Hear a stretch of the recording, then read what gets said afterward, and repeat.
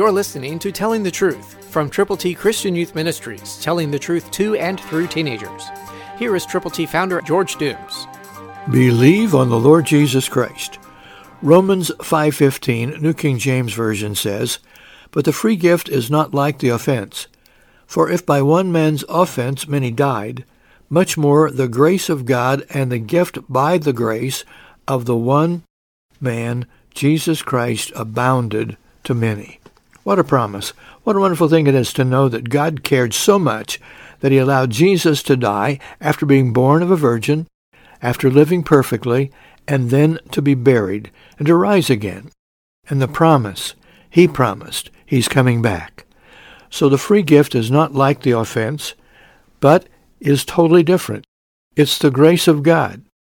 And the gift by the grace of Jesus Christ, the one man, the God-man, abounded to many. To you, if you have trusted Jesus, to those you know, if you have shared your faith in him with others, and they too have turned to him, believing on him, telling others about him, letting him forgive them of every sin and shortcoming. God is so wonderful, doing so much for you and for me.